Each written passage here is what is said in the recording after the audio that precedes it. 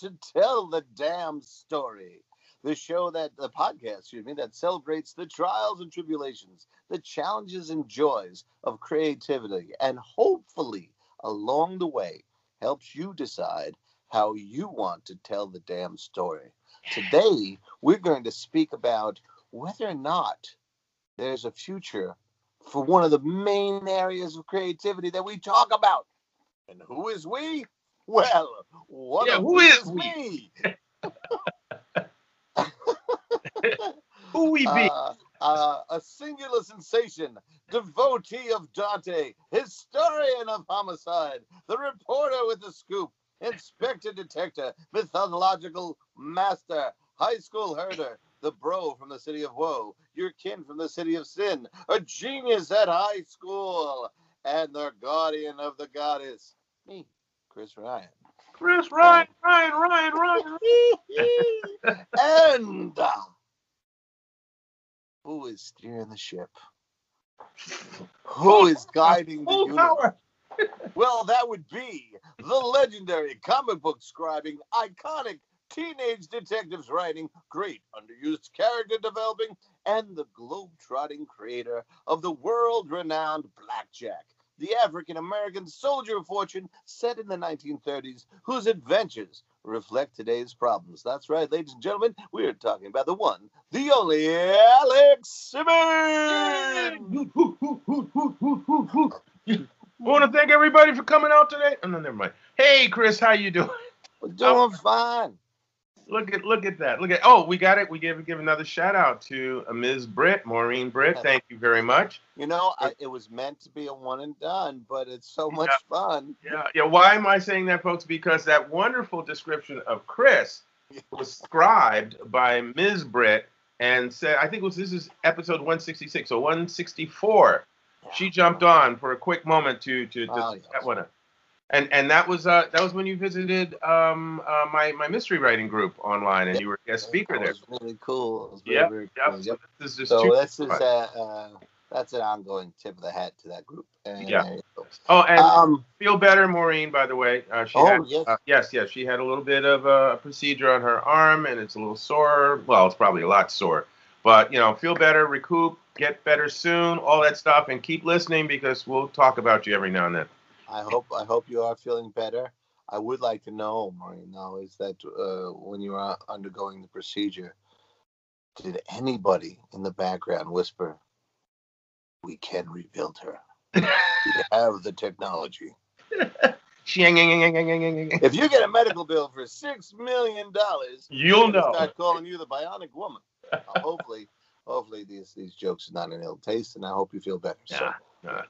All right, so today, Alex, we are going online, or we're going live with a conversation we were having about something we were not going to talk about. That's right. We weren't going to talk about this, so we kept talking about it off camera, off mic, and then we decided, we've been not talking about it for 20 minutes. Let's put it on mic. We're like, we better talk about this. Yeah. All right. So we're starting with a rumor, and we don't know if it's true.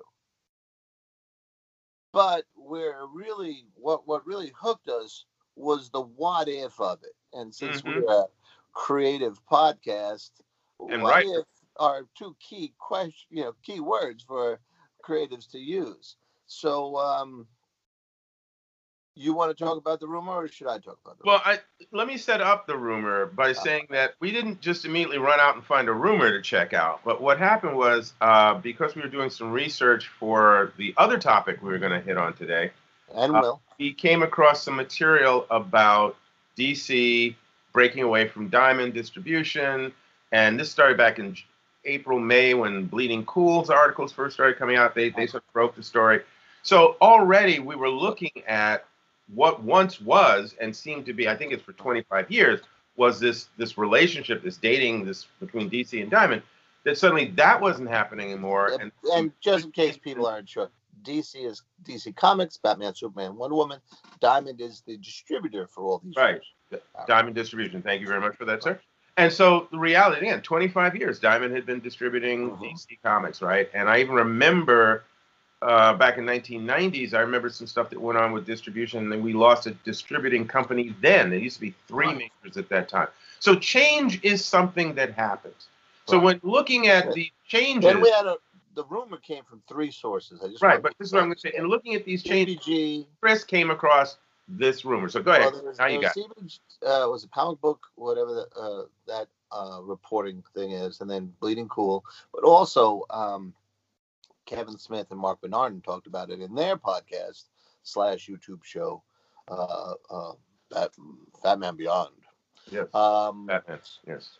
No, they call it Fat Man Beyond. Fat Man Beyond. Oh, okay. Fat. They had to call it Beyond because he's no longer fat. But but seriously, well, it is what it is, right? Yeah. So the rumor from those various sources. Is that it allegedly DC Comics will stop publishing print comic books in June of 2021. We have our doubts, not to disrespect any of the sources that we found, but we're geezers. Hard for us. Hardcore geezers. That's right. Hard for us to think the world will change. But then we played with what if, and if that was going to happen, what would the future of comics be? And I think we've gotten to some interesting territory. Well, I think one of the things, as Chris was talking, remember we were just having this conversation we weren't going to have, and we kept going. This is This was the episode we're not going to record. Right. So here we are recording the conversation that never happened. Some of what Chris's point of view, which he'll share with you in a moment, made me sort of remember a film, which I still haven't looked up the name of yet, with Michael Caine and Robert Duvall and the kid from AI. And I said, Chris, I think you're going to be the Michael Caine character in this conversation, and I'm going to be the Robert Duvall.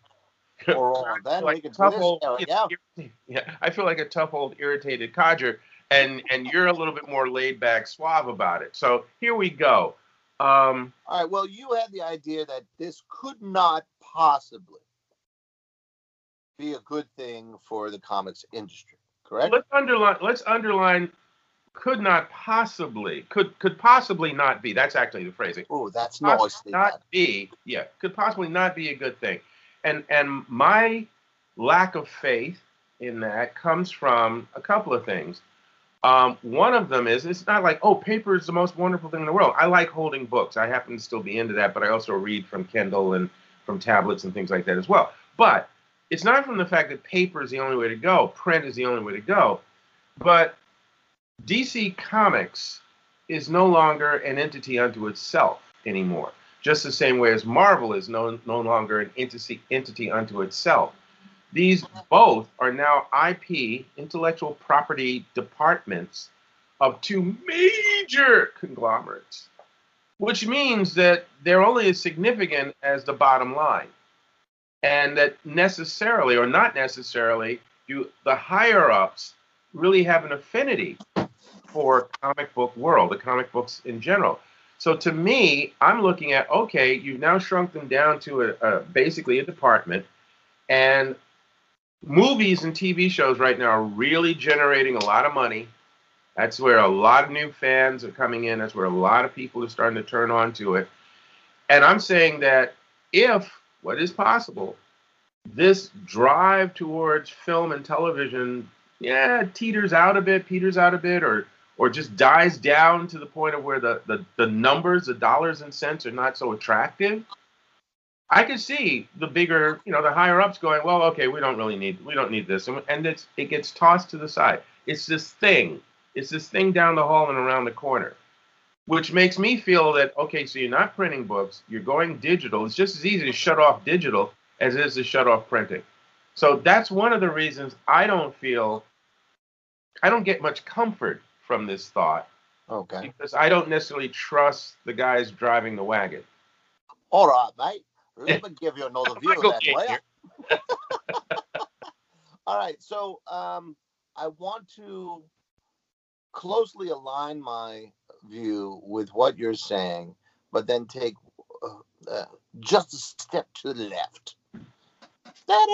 right, so you don't trust giant conglomerates. I agree, I understand, except I think we can agree on what makes their engine run. Greed and profit. Yes. Right? Depending on what you want to say. And these little IP departments that you talk about, they could conceivably be the size that the comic book company used to be. Okay. Here's the way I would suggest we think about this. This is the alternate view. If we look at marketing the existing IEP, right? The existing IP. IP, right. Excuse me. I threw a letter in there. Yes, Which just revealed my secret identity as a teacher. Really? IEP is a whole individual education plan, which is a whole different podcast. All right, so idiots eat potatoes. The IP, yes. But we can also look at those departments, as you're saying, as audience growth outlets. Okay. Right? If they go digital, if that were to happen, they have a tremendous opportunity not to destroy the comic book industry as we could easily fear, but to save the comic book industry. How do you see that, Ollie? Well, way back in the 1600s or so, the printed form was pamphlets. People would put political pamphlets out, and they would put fictional pamphlets out, and now they put best-selling books out because the medium evolved. Comic books are pamphlets. 21 pages, 22-page pamphlets, yes. But if they were to go digital, and there was a series of issues that were then collected into trade paperbacks and put into Amazon and put into bookstores and then comic book shops, almost as an afterthought, a couple of very positive things happened.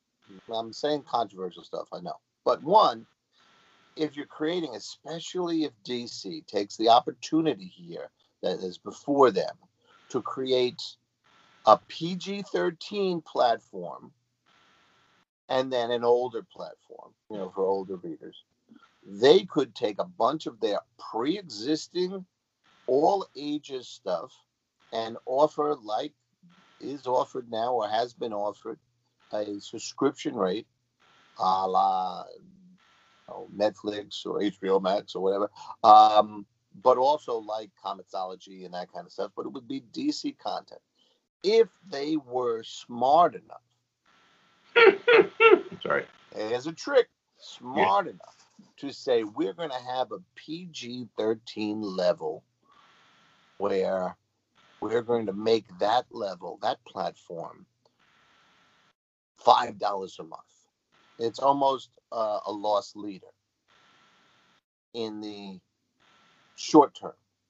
But what it would do, especially if you were to advertise it on CW and advertise it on the back of toys and in the comic books as they're existing and petering out and all that, you would get potentially an audience base like the old days in the 30s and 40s, where boys and girls read comics by the millions. Because it was accessible to them. You couldn't walk down a block without finding a newsstand. The newsstand is now in everybody's hand, including those kids. It's a win-win. Parents about handheld devices or making smartphones. They call them smartphones. They call them iPads. You know what the kids do these days. Now, it's a win-win, right? Yeah. Because DC wants to continue existing. ATT or whatever conglomerate of the week, right? They want profit. You could sell long-range profit by making that kind of subscription, advertising it everywhere, doing it as a giveaway, whatever, to parents, to schools, because everyone's on Chromebooks. Get a package of comics that teach a lesson. Hire some comic book fan teachers to write those lessons. I don't know who that could be. Alex Simmons, Chris Ryan, just the name too. Go along with those comics. Shameless plug. Market those. Give them away to comic book, to schools. And you could think of the public relations of this, right? You could give content to schools during remote learning. You could probably put this package together before 2020. That's how easy this would be. What do we have on? Let's take these 12 all audience, a classic from the 50s. Wait, I'm sorry, but you said before 2020. Do you mean before 2021? Oh, okay. Before 2020 ends. Yes. There we go. Before 2021, either way. But you could do it that quickly, right? Take a dozen comics, dozen lesson plans, projects, put it in a package. All the school has to do is sign up and accept that every one of these things is going to have a subscription possibility for students. Should you want to read more, and show this to your mom, Dad, these are the things, but we have this secondary package if you want your children to continue learning and reading and and growing with us, right? Boom, boom, boom. Then you start growing. Millions and millions size new consumers of your IP that would be positioned to grow up with your material, to continue your material, to get used to be embedded in them, and make your your video games more attractive, your film and your TV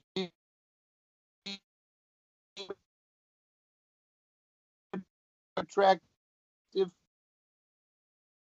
The marketing of the comic book as a very accessible digital experience widens the comic book audience. These are people who will eventually go to bookstores and buy anthologies or trade paperbacks of these things, and parents can do that for kids as well.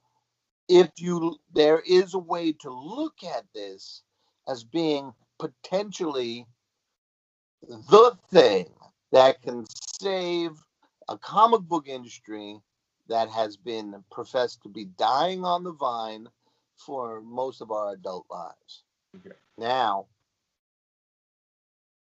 there's the independents, right? Well, and the smaller companies. Going, right? Now, every teenager revolts if they have the habit of reading comic books. And they say, well, DC's not for me anymore. That was when I was a kid. Oh, what's this independent stuff? Well, see, but now, again, I just have to jump in here because I would say that before I see DC and Marvel doing this, or Disney and Warner or whatever, doing this with those properties, and it's not to say they couldn't, but I just don't. I don't believe that they're driven in that particular direction, at least not now. But I could see independent companies doing that and independent artists doing that, starting to look at marketing their comics or their stories in a way that appeals to whatever the age group or reading group is. Because that is more of to me, that's more of a pioneer thing. I think it's also more of, when you've got a big ship, like they say, you can't make a quick right turn with a battleship, but you can with a PT boat. You can with a small craft. And so I think what? Except you don't have the access and the product identification of a Batman. But that's the thing. That doesn't matter because independents are doing their books anyway. And there's, when I say independence, we could be thinking about, Joe, Jane, and Jamal. But we are also understanding that there are smaller companies that are established that have a small market niche. And as online marketers are often talking about, We don't need small publishing houses or small entrepreneurs do not need 100,000 fans buying from them. They only need 1,000 in order to make a living. You were correct. Yeah. So, but two things. Well, two I'm not finished. So what you have, what you have. I wasn't finished. Yeah. Well, but you've been going for a while. So we're breaking for this commercial break right here. No, all I'm saying is that the independents, I think this is a brave new world for them to explore. Absolutely. I think some of them are trying to do that, quote unquote, education material, but with adventure slants to it. I am curious I'm just curious as to whether or not there are really enough people in the mainstream big two in particular that would pivot some aspect of this department into exploring that, or are they just trimming the fat as far as they're concerned? Because really selling comic books, the 22-page pamphlets, is probably not making them goo gobs of money. They're spending more money. It's advertising to me. It's something I'm used to because I like the books. But to them, it may be, I see all this money going out, but I'm not seeing the numbers coming back. And then the last thing about that is really, like you were saying, video games, online. People can stream Titans and everything on their laptops and on their handheld. So if I can watch all this stuff, do I really need to read this stuff? This becomes another thing. So anyway, I have three things because I have to respond to that. One, there is a market for readers. Yep. And there are people who read. So then if they have access to this, more people will read this. Number two, we started this conversation because DC was a news item. Right. And by the way, talk about that's why I tailored my comments to that. Yeah. Okay. Yep. Third, if DC stops publishing pamphlet comic books, right, and goes to this other model, it's a win for the independents because there's more room in the print market for those titles. And comic book shops can become a more diverse and more dynamic offering. They would still be offering DC trade paperbacks when they came out, but as far as the true comic book fan who is looking for that hit every week, the opportunity is to turn to the other things. Now, I have a question for you. 7. There you go. There you go. No, yeah, right. That's a good answer. I like that one. I'll take that. I'll take 7 for 10, Bill. Okay. What's your question? My question is, in terms of, and I know a few people who own comic book stores, do you feel that they could make a living in 2021? Because I think it's June when DC is going to do this. Mm-hmm. Do you think they could continue to keep their doors open based on the limited number of books they could sell published by independents? Well, I think it really depends on timing, right? And I think all of this grows out of COVID. I think DC realized that people are beginning to read our stuff digitally. We can keep going that way. But I also believe, as in all the other recreational businesses, when the vaccines finally go in and whatever kind of world we have after COVID. Yep. People start going out into the sun. Yes. I think one of the elements will be that people are going to have an enormous thirst for the things they used to do. And comic book store patrons are going to want to go to those comic book stores. If those stores can manage to survive through these next several months and open their doors anew, although a lot of them are open now, at least on a limited basis, wear your mask, not the Spider-Man mask, but, or wear a mask over your Spider-Man mask, damn it. Yeah, more Iron Man mask. Ever noticed that almost all the superheroes have the wrong kind of mask, right? For COVID? Just saying. It's not my joke. I took it from somebody else. Sorry, whoever it is, you had a good joke. But I think the outpouring of enthusiasm for those kind of experiences will, especially if it's timed well. If DC's not putting out new stuff per week, and these other companies know enough to push some stuff on the where do you have to list it 3 months before shelf time? You mean in Diamond Magazine? Diamond Mag, right? Yeah, right. So I think right now we have a potential for Preview. creatives, and this is a show about creatives. We have a potential for creatives to create and have, even if hopefully their projects are well underway, and have stuff posted for June 2021, to step in and be on the shelves, and the people come out and say, oh, God, I just want to go and pick some stuff off the shelf. And oh man, it's, I miss that too. I went to a used record store the other day just the feeling of going through old records and pulling some out. But like you said, we're geezers. That's right. Well, same thing, with a comic book shop or whatever. But I can understand DC succeeding in its way, and it widening the doors or opening the doors, especially this generation of teens through college age students who are more diverse, both ethnically, sexually, economically, spiritually. Yeah, spiritually too. Politically, there's very like the rest of the country, so we don't even want to go there. But you have an opportunity, theoretically, to give that audience that age group does still go to comic book stores and get them a wide range, and it becomes a different experience. It becomes much more like going to an independent bookstore. I'm going to be interested to see where we are in June and where we are this time next year around this conversation, because part of it is, again, it's a certain amount of faith. It's also a certain amount of domino effect.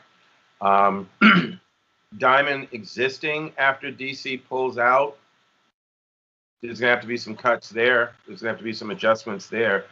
Again, comic book stores, how many will exist because of COVID, and then again because of how this may pan out over the next 12 months, 10 months. Who will be left standing becomes an interesting question. Mm-hmm. And what is the direction, and how will this pan out? So, I mean, you've heard it here, folks. Let's just hope that, what would that be? I'm not even going to do the math on it, but let's just say 50 episodes from now, let's see where we are. Well, yeah, and I think it's my prediction is that either none of what I'm saying will remotely come true, or we'll have kind of a split personality of the comic books industry. Yeah. And the big boys will be going to the area where most people shop, which will be online, and then the big chain store. Right. And then there'll be this great dynamic underground of independent.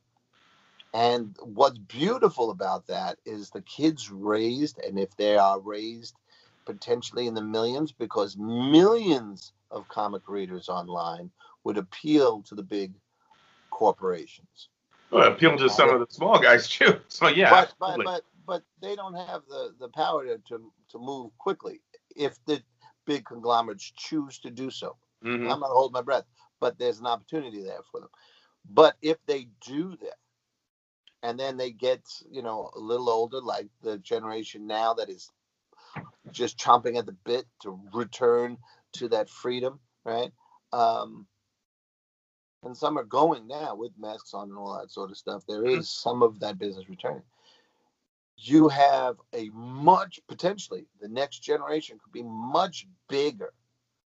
And they could keep getting their stuff digitally, but they could also go into the bookstore to see, well, I want something else. You've had that opportunity. Yeah. You've had that where you've read a bunch of stuff and you're like, I feel like reading, but I want a different taste, and suddenly you're reading the Spectre, you're reading Howard the Duck, or you're reading, I read Howard the Duck.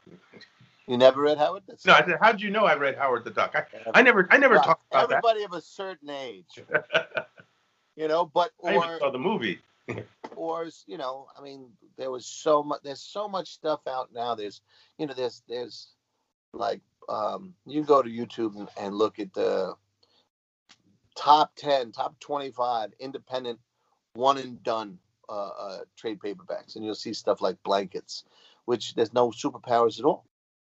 It's just a beautiful story. Or my God, there's so many other great stories. Or sci-fi like Saga is a great. Well, story, let's segue, because we're at that halfway mark. Segues are us, ladies. Let's segue into the other end of this conversation, because part of what today was going to be about was about the diversity and the variety of stories being told now in comics and graphic novels. And one of the things that we were going to talk about was a lot of the independent material. But before we get to that, or get to some of that, an article jumped up at us leaked right at us just this morning, because we were still, looking for additional material for the episode. And it's about Wonder Woman. So you want to take that one, or you? I will in a moment. I'm going to pop it up here and see. Well, let us say that it's not about the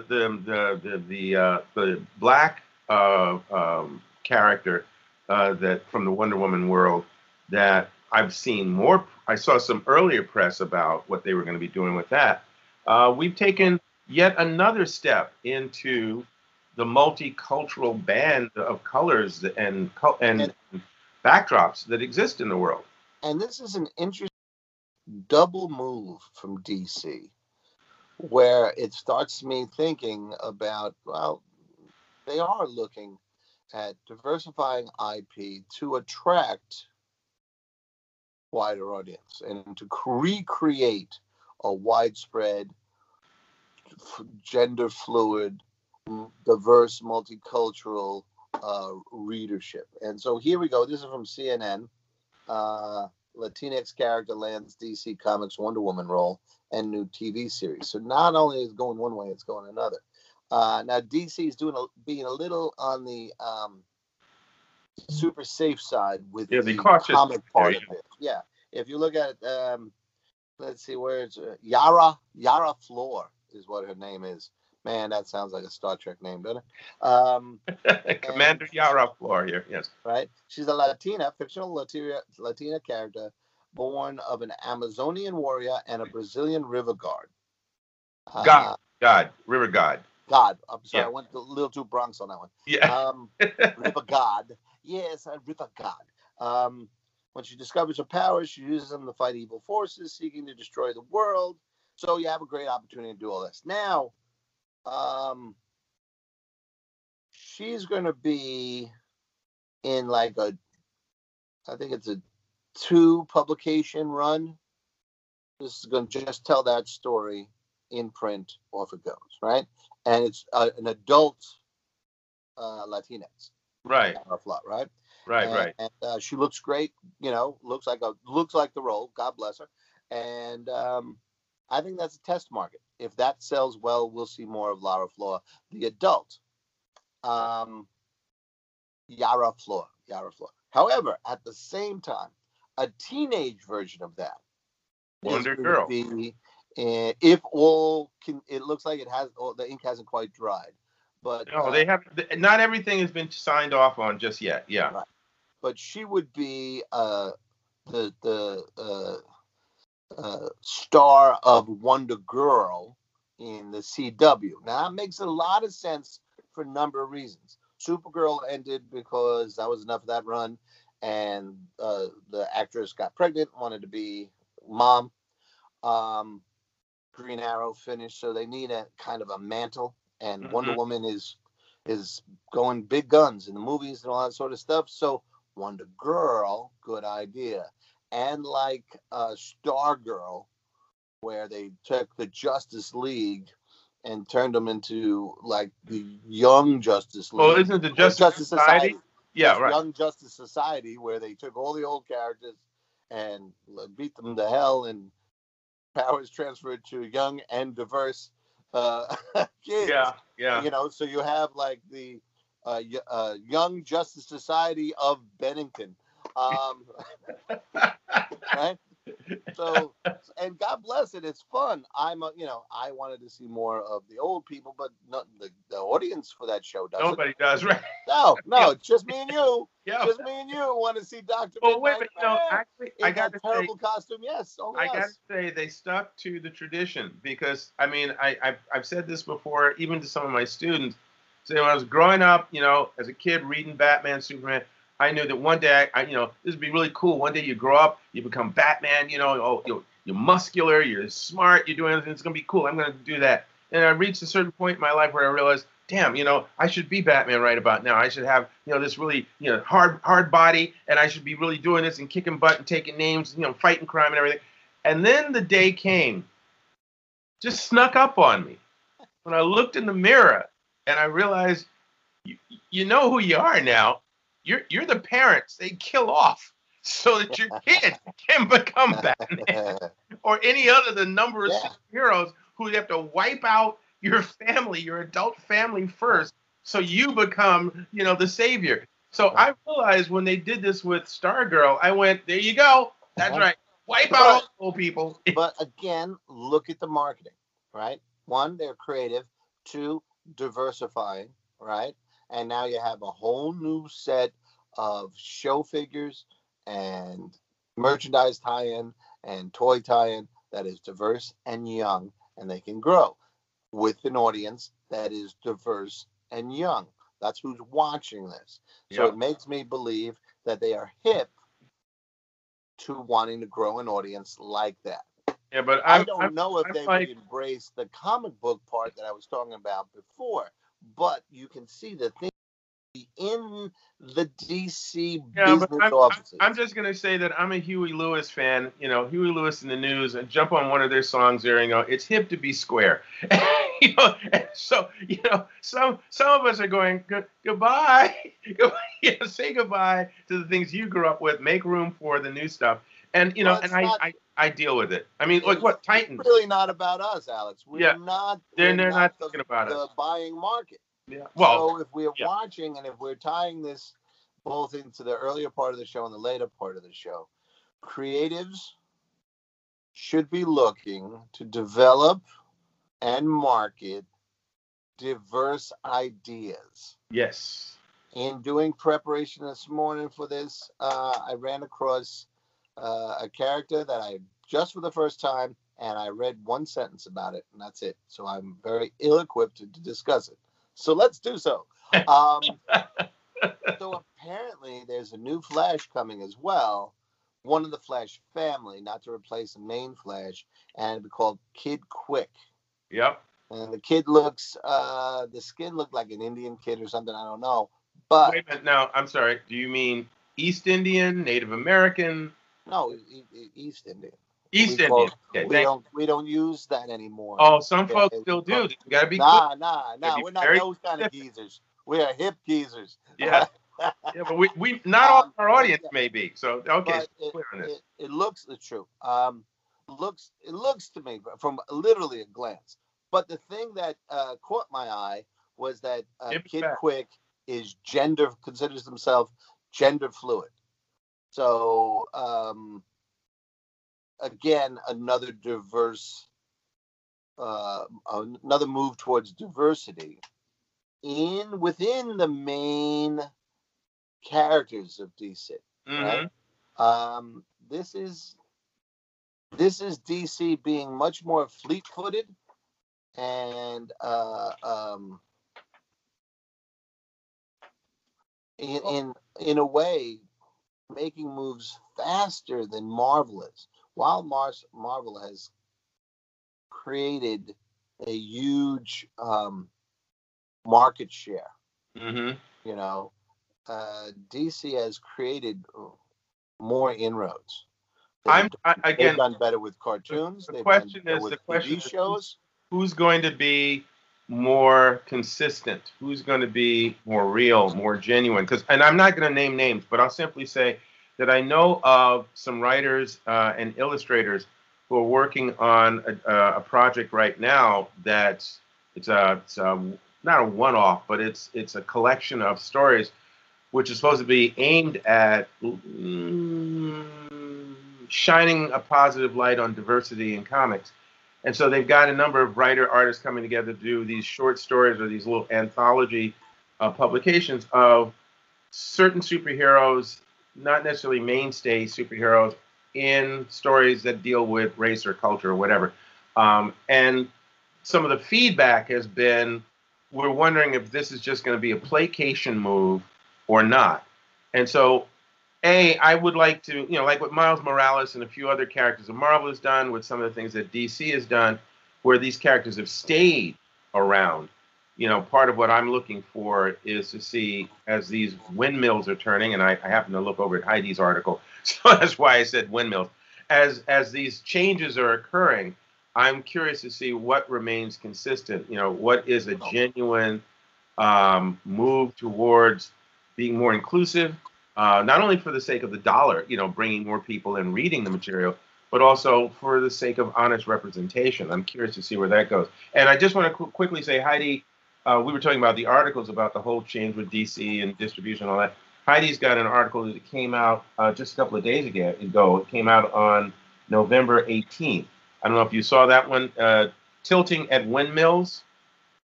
Heidi who now? Heidi McDonald.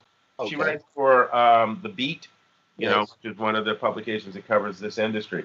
So, that's one of the more recent articles about what's going on in the publishing. Which windmills is she talking about? She talks predominantly about DC and what's happening with DC. It starts out well, never mind. I won't read it now. I'll simply say that's an article that is in The Beat. It's actually article number. Sorry, Heidi is the editor on it. Why am I seeing this with two titles? Okay, Heidi's got one that says Tilting at Windmills, number 282, The End of Days. And then I'm seeing also another person's name, Brian Hibbs. So look that up under The Beat and you'll get more information. I don't want to read the whole thing now, but it really goes into a lot of the changes that are happening in DC. And it says, as of June 5th, DC suddenly announced that they were going to stop distributing with Diamond. So anyway, we moved past the major talk on that, but I'm saying that's a more recent article. If people are looking for articles on this, that's a more recent article about what's going on. So between June of this year and now, a lot has happened. Well, they're not closing up shop. Yeah. They're changing how they do business. Right. It's worth watching how they do that new business. I proposed my idea, but there's also other things to look at. They're reviving or supposedly reviving Milestone. In what form? How is it going to be? Are we talking about publications? Are we talking about reprinting anthologies of the old comics and then launching new comics? Are we talking about IPs for TV series and or film? Mm-hmm. I know Static Shock is, they are very interested in bringing that, to some. I wish Dwayne were still here to enjoy that. Well, yes, but we still have an opportunity to see where it goes. And they have great opportunities there. Carefully casting hardware could fill the Robert Downey Jr. hole left at the end of Endgame. If you have a very charismatic actor playing hardware, which was a Milestone version of Iron Man, to really oversimplify. There was a lot more with hardware than that. But you could have, there's a market built in. People loved that concept of Iron Man. They loved those movies. You could do well with that. Mm-hmm. I'm really interested to see if and what they do with Blood Syndicate in the that should be in the days of Black Lives Matter. there's a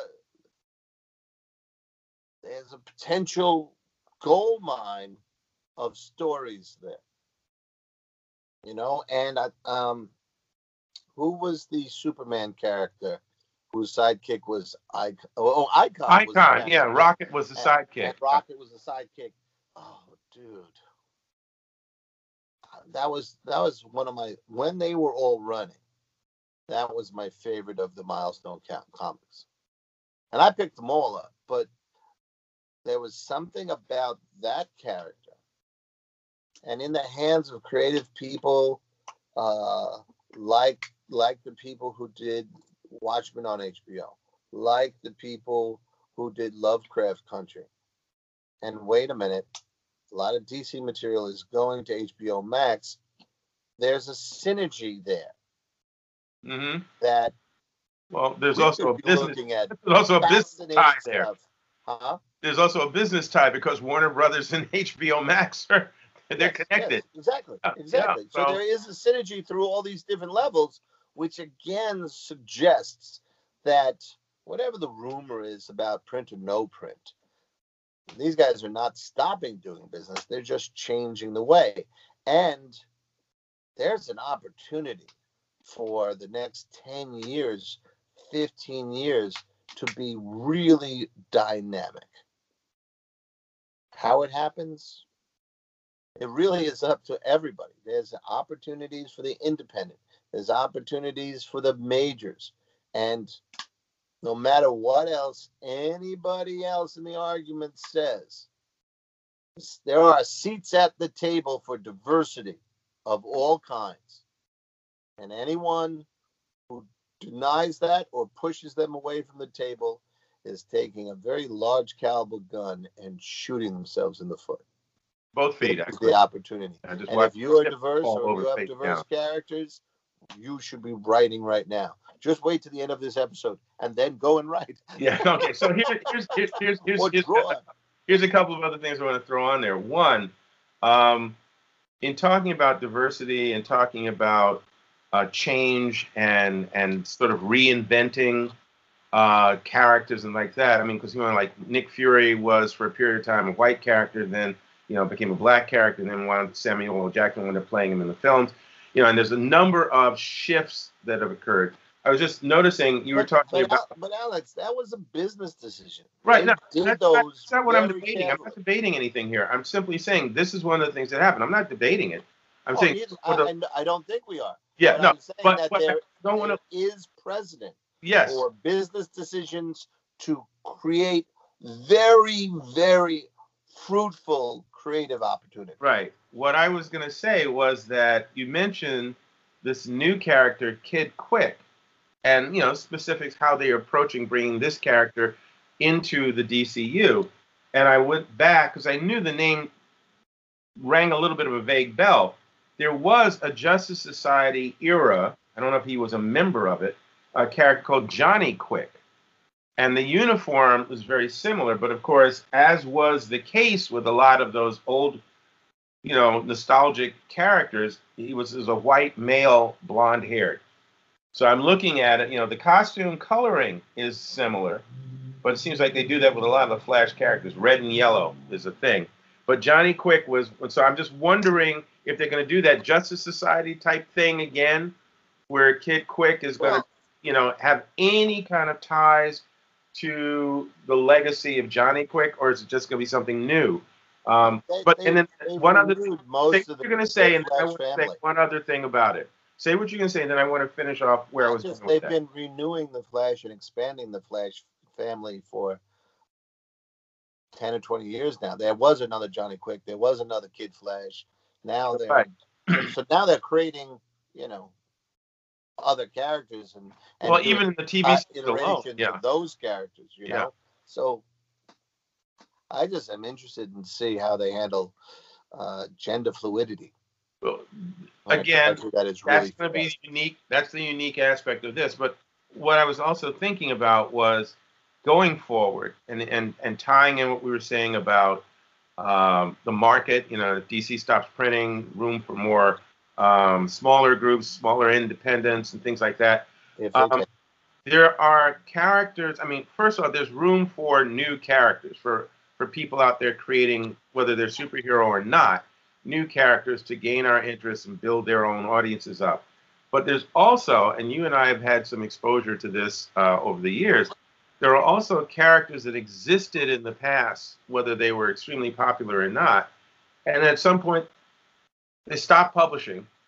They're public domain, and there are aspects of some of these characters that would be fun to bring back in a new with a new presentation, with a new spin. And so they've done that with some of the older characters. I'm just, again, throwing that out there, that for some of the independents, if you're looking at trying to build your stable of books, that you might want to look at things that are in public domain right now and say, if I were doing this character, how would it look through my lens? What would my way of thinking, my culture, my religion, whatever, how would that affect this character? What would I do with it? And see if you have yet something else that you can put on the drawing board and start to develop into a property that you could benefit from as a publisher, or as potentially, you get a deal with it. True. To look at, Now's the time. Get to work. Yep. So I know it seems like we were in a million places today, but we were really basically talking about change. We were talking about change in publishing. We were talking about change on the upper level where there's a lot more money. And then we just came sliding across the room to the other side of where there's folks with less money or almost no money, or that, we're not mainstream, but we're creating as best we can. And the reality is change affects us all. and there's another big change. Right. Who we can write about, who we can draw about, who can we create about. The palette of who's acceptable is so wide ranging. You and I benefited when we were reading. They were starting to crack that open, and not everyone had to be blonde, blue-haired, characters. And we got like the Falcon and Luke Cage and all these other characters, even if they weren't the greatest iterations. That eventually they became stronger and stronger. But now, I don't know I think maybe a Nazi. Right? You probably couldn't do maybe you do a small run and do a core audience, a good Nazi hero. But I mean, most of us are like, we know about Nazis. No. Yeah. So everything's on the table. One of my favorite characters is Ms. Marvel. She's so much fun. A Muslim girl from Jersey City. Yeah. And not to plug Marvel, but if you're on the Marvel station, look at 616 and look at the episode where they celebrate all the women of Marvel Comics. And it leads up to one of the executives that character is based on. And it just really, you see how far they've come from, Marie Severin's days and all that stuff to these days. Those opportunities are for the taking, for the creating. Go out. I'll also your stories. I'll also throw this in because, as you know, there's where we are as a country right now. There's a lot of push back and forth and everything, and part of it seems to be it's funny because it really does come down to, I want to see more people who look like me, or I want to keep seeing people who look like me. And it's funny that either side, or at least one side in particular, has trouble understanding the other side having the same desire. If your world of comics has been one way for generations, and you want it to stay that way because you want to see characters that look like you, okay, so now take that same mindset and understand that there's a whole other side of the world that's existed for all those same years that wanted the same thing. And that's happening now. And it has been happening for at least 30 years. And it has to continue to it has to. All right. So if we it has to. Yes, I agree with you 100%. And the sad truth is the big division in this country, and not only this place, but on all levels, including creativity, is the desire for it to progress versus the fear of it progressing. Yeah.